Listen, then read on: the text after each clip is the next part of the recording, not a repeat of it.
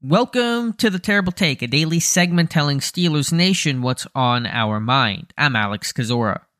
I know I'm a little late to the commentary, but it's been a great week for the Hayward family to return to Atlanta where their father played, where they lived, and probably the last trip Cam will make as an NFL player, to get a win, for Cam to record a sack, and for Connor to score his first NFL touchdown on a play that looked eerily similar to his late father's first receiving score. Just super cool.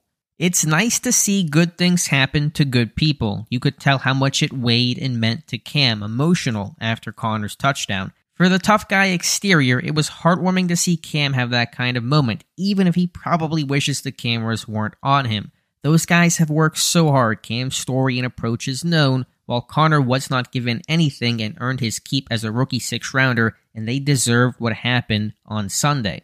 48 hours from now, we're all going to be on the Ravens game. A win that would keep the Steelers season going, a loss that will drum back up all that negativity. That's sports and that's fair. I'll be doing the same.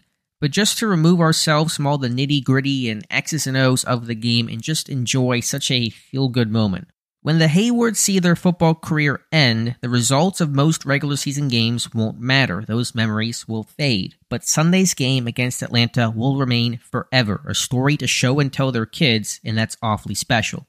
Be sure to follow us at SteelersDepot.com and check out episodes of The Terrible Take every day at 5 p.m. Eastern Time. And check out the Terrible Podcast with myself and Dave Bryan every Monday, Wednesday, and Friday.